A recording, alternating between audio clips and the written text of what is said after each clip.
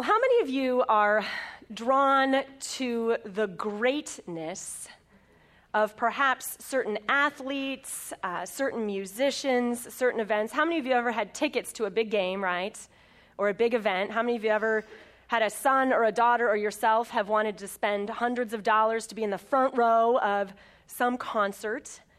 We are drawn to greatness. We're a culture that puts greatness on the cover of Time magazine, on the cover of Sports Illustrated, whatever it might be. We celebrate the top athletes. We pay big bucks to see the top musicians.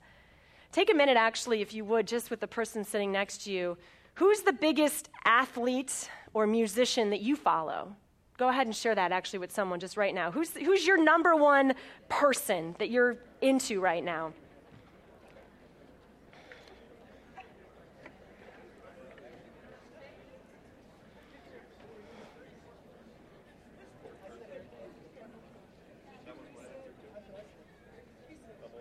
How many of you followed the World Cup a little bit, right? Maybe all of a sudden you have the name of some soccer player that you didn't know like 2 or 3 weeks ago. My kids have fallen in love with the sport of soccer because of these past few weeks. Most of us celebrate greatness in some form, even if we don't follow the sport. We know who the great athletes are. If you go to the United Center, right, there's the statue of Michael Jordan out there. You know, he's one of the greats, right, of basketball. But what happens culturally as well, right? Greatness is often fleeting. The athlete gets injured, they get traded. Maybe the jersey we used to have that held their name kind of gets shoved in the back of the closet or sold at a garage sale. Some of us have experienced greatness outside of a sports arena. We've experienced it maybe when we've gone on vacation, right? This is summer vacation season for a lot of folks. Now, how many of you have ever stood at the shore of Lake Michigan or the ocean in Florida, California, wherever, and watched the sunset and thought, that's awesome, right? Beauty, majesty, splendor. Maybe you've hiked, you've summited some mountain somewhere, and you've taken in the breadth of the landscape, and you've said to yourself, that's great. I want to move here. How many of you have ever said that, right? And you say to yourself, I'm going to remember this. I'm going to remember what this feels like, this moment of greatness, this moment of maybe a little bit of holiness, right, of God that crept in. And then you come back and someone says, how was vacation? You're like, it was great. You should have seen the sunset or the summit. And then a week later, you're buried in meetings and homework and traffic on the Eisenhower's a nightmare. And you just sort of forget, right, how great that moment was. Greatness, as we experience it in our culture and as human beings, is fleeting. Here's the great news, friends. The greatness of God never fades, never diminishes, never lessens. We miss it at times, and maybe we can't always entirely take it in, and things get cloudy, and things get in our way of fully understanding it, but God is great. And the psalm we have for this morning is a song from King David. The word psalm is just a fancy Hebrew word for praise, and the Psalms, they're a book of songs. And King David is one of the greatest kings of history. We're still talking about him today. The Jewish community still celebrates him. He was known as a man of God. We're told he was a man after God's heart. At this time, he has all of Israel under his command. He's taken over and conquered the city of Jerusalem. And he is, at the time, what is considered great. And he has at his disposal all the power that comes with being a king. Now, if you read anything else about David, you'll also know David messed things up pretty good. He had a little bit of an affair and had a man killed to cover it up.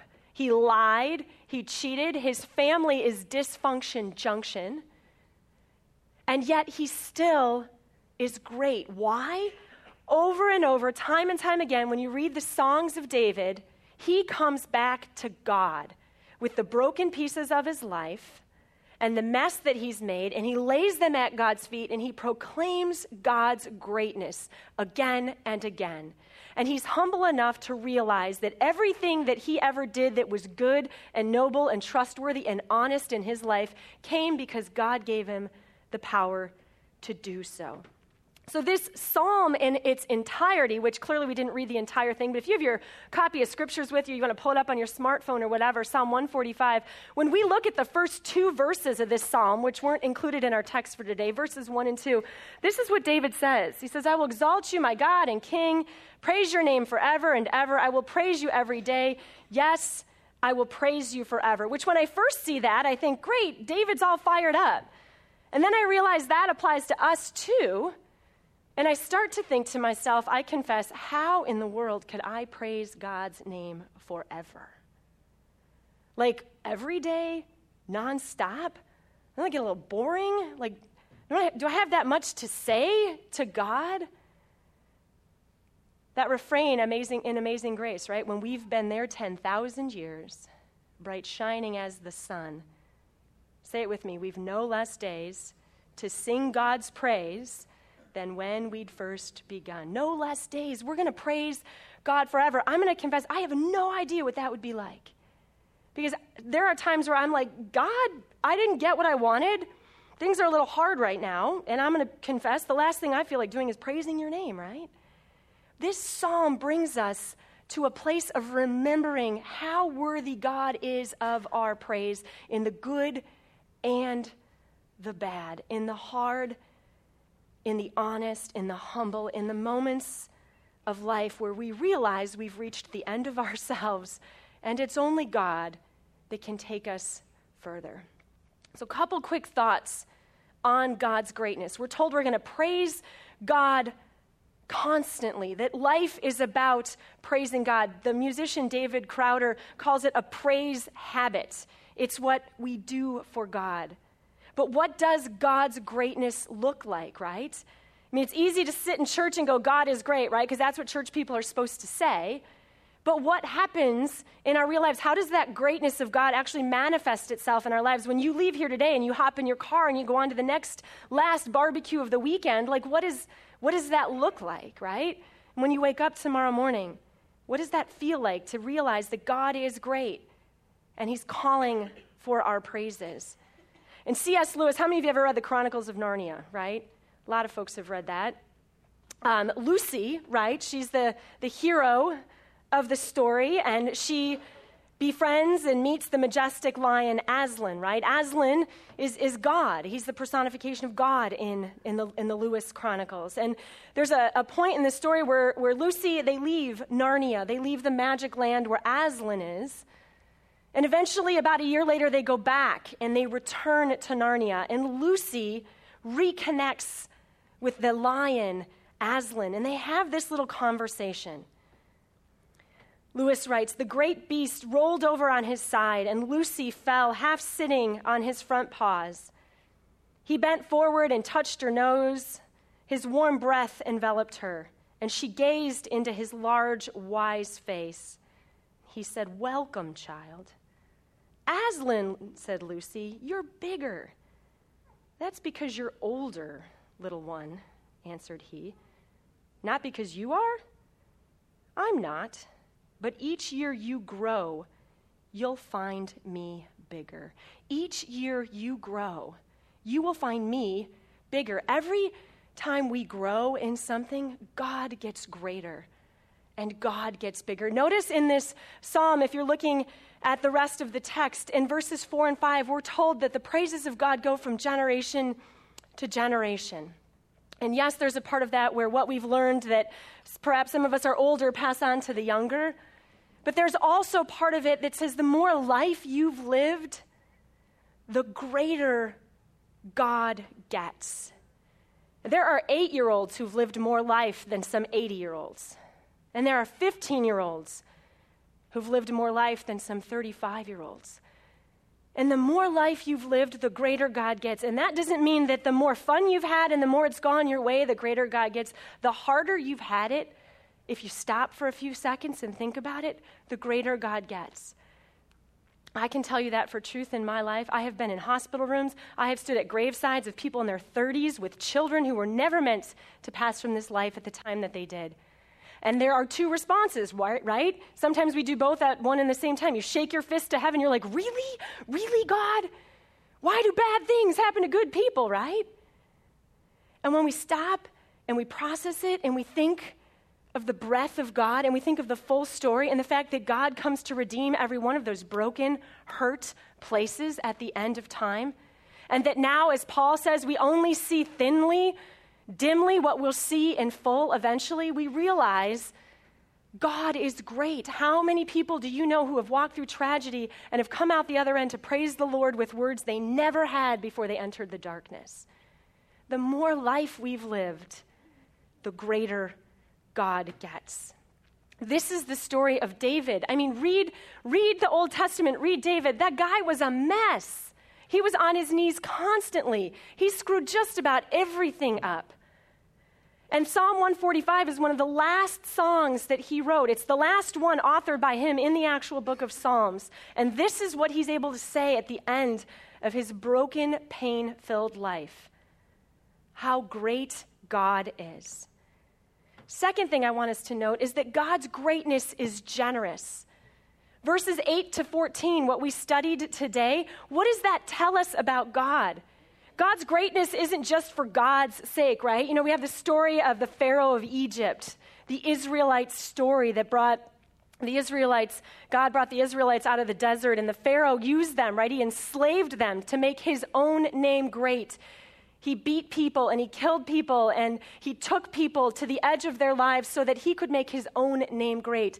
God, let's be clear, is great. If God never does anything, God is just simply great. That's the essence of who God is. But God's greatness is generous. God's greatness exists for a purpose. What are we told here? God's greatness is compassionate, generous, slow to anger, abounding in love. You know, Jonathan Edwards, that famous New England preacher, said, titled a sermon, one of his most famous sermons, that we're sinners in the hands of an angry God. The point of Edwards' sermon isn't that God squishes us in his hand. It's that God could do that and chooses not to. God's greatness is compassionate. God's greatness brought Jesus to the cross so that we could live full and beautiful lives. God's greatness is generous, and this psalm tells us how.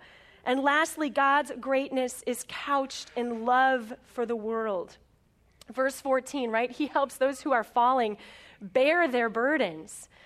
There's actually 21 verses in this psalm, and from 15 to 21, we're told all the good that God does to bring justice and hope and healing and peace to the world. And yes, there are times we do not get to see it this side of heaven, but the end game of humanity is God making all things right. This is the greatness and the glory of God. There's an app you can look up on the App Store if you want. You can check it out right now. I won't assume you're texting your friends or something like that. It's called the Pocket God app. Here's the description of the Pocket God app. If you were God, what kind of God would you be? Benevolent or vengeful? Play Pocket God and discover the answer within yourself. On a remote island, you are the all-powerful God that rules over the primitive islanders. You can bring new life and then take it away just as quickly. Sounds a lot like Lord of the Flies to me, right? This is like what our own opinion of God can be if we turn it into an app, right? Or our culture, right? God must be vengeful. God must be ready to squish us in his hand. Hard things happen. How great is a God that just does whatever God wants, right? These are the sorts of thoughts we harbor about God. This is sort of the world we operate in, and we often don't think of God as generous, as gracious, as slow to anger, or getting greater as our lives go on. Sometimes we try to domesticate God. God, if you could just act like I want you to, I can put you in this little square and stick you on my phone, and I'm going to press the button for you when I need you. And your greatness will then reside in my little device, in the way that I want to manipulate you and slide you into my favorites or whatever, right? We cannot limit God to what we think God might be like were we him. God's greatness comes out around us, whether we want it to or not. It comes crashing in through tragedy. It comes through the table. It comes through people. It comes through the life of a newborn baby. God's greatness comes all around us. And the writers of Scripture themselves, it's so fascinating. They hardly understood it. If you go through Scripture, I don't know about you, but I used to have this myth in my mind that like the answer to everything was in the Bible. The guide for life and the answer to salvation and love is in the Bible, but it turns out God didn't actually turn it into a science manual. I don't know exactly how the world began. I know God did it. I don't still know why tragedy happens and why some people live longer than others. The answer to everything isn't in there. And the Scripture writers themselves knew this. In Proverbs 30, this is what the writer of Proverbs says. There are 3 things that amaze me. No, 4 things, he says, I don't understand. He says, how an eagle glides through the sky, how a snake slithers on a rock, how a ship navigates the ocean, and how a man loves a woman. Psalm 139, when we're told about how we were knit together in the womb, the writer says, such knowledge is too wonderful to me. It's just too great. I don't even understand. Psalm 131, Lord, my heart is not proud. My eyes are not haughty. I don't concern myself with matters too great or too awesome. Your awesomeness, God, too great for me to grasp. And Paul in Ephesians, when he says his words about all that he believes and loves and knows to be true about Jesus Christ, and he says, when I think of all this, I fall to my knees and I pray to the Father, the creator of everything in heaven and earth. And I pray that from his glorious, unlimited resources, he will empower you with inner strength. And then he goes on and on and on. And at the end of that passage, he says, now all glory to God, who is able through his mighty power at work within us to accomplish it infinitely more than we can ask or even think. God who will do more with his greatness than we can even think. That's the God we worship. That's the greatness we try to take in. My daughter Lily was falling asleep the other night. My husband and I were tucking her in. And right before she fell asleep, she says, Mom, I have 2 questions. And usually the questions have something to do with, where she misplaced something or can she go get a snack before bed. She goes, who created God? And how did God create the world? And my husband laughed and he patted me on the back. He goes, Reverend, this one's yours. And I was like, well, baby doll, and I troll through all my pat answers that I have from seminary or something like that. And I'm talking to a 6-year-old. And at the end of the day, I have no idea who created God. God always was. And I just looked at her and I said, little bug, that's what I call her. I said, little bug, I don't know. But God is and was and always will be. And sometimes that just has to be enough. She goes, I don't like that answer. Right? But this is our journey, right? This is our journey to finding ourselves in the story of God. God, who are you? And how did I get here? And how did we make a mess of this? And how's it going to get fixed? And the story is Jesus. The story is there in Scripture, but the nuances are a mystery. R.C. Sproul says that at the end of our lives, when we get to heaven and meet our Maker face to face, that at one time that will be the most marvelous and most terrifying moment of our existence. Because we will finally see God face to face and get to relish and bask and take in all of his greatness. And at the exact same time, it will be so great we can hardly stand it. That we will just realize how small and infinite and puny that we really actually are. But God's greatness is here to move us. It's here to inspire us. It's here to comfort us, to soothe us, to put grace around us, and to move us toward the activity of the people of God in this world. And it moves us toward the table as well. Communion is an act of remembering. And when we leave here, what a joy it would be if we remembered the greatness of God that we just talked about. You want to know something cool about this psalm that you can't pick up if you're reading it in English? The whole thing's a giant acrostic, which means that in Hebrew, the first line starts with Aleph, the first letter of the Hebrew alphabet. And the beginning of each stanza all the way through is a different letter of the Hebrew alphabet so that they could remember it. All the way down, 22 letters in the Hebrew alphabet. They're actually missing one letter. We're not sure what happened there. But that's why there's 21 verses in that song. right? It's so that we remember. The reason they did that wasn't just, oh, let's be cute and do this. It was because it was an oral culture, and the cadence and the rhythm of it and the letters of the alphabet helped them remember.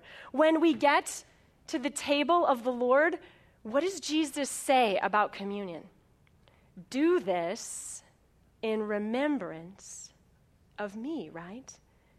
Remember the greatness of my act of mercy and salvation on your behalf.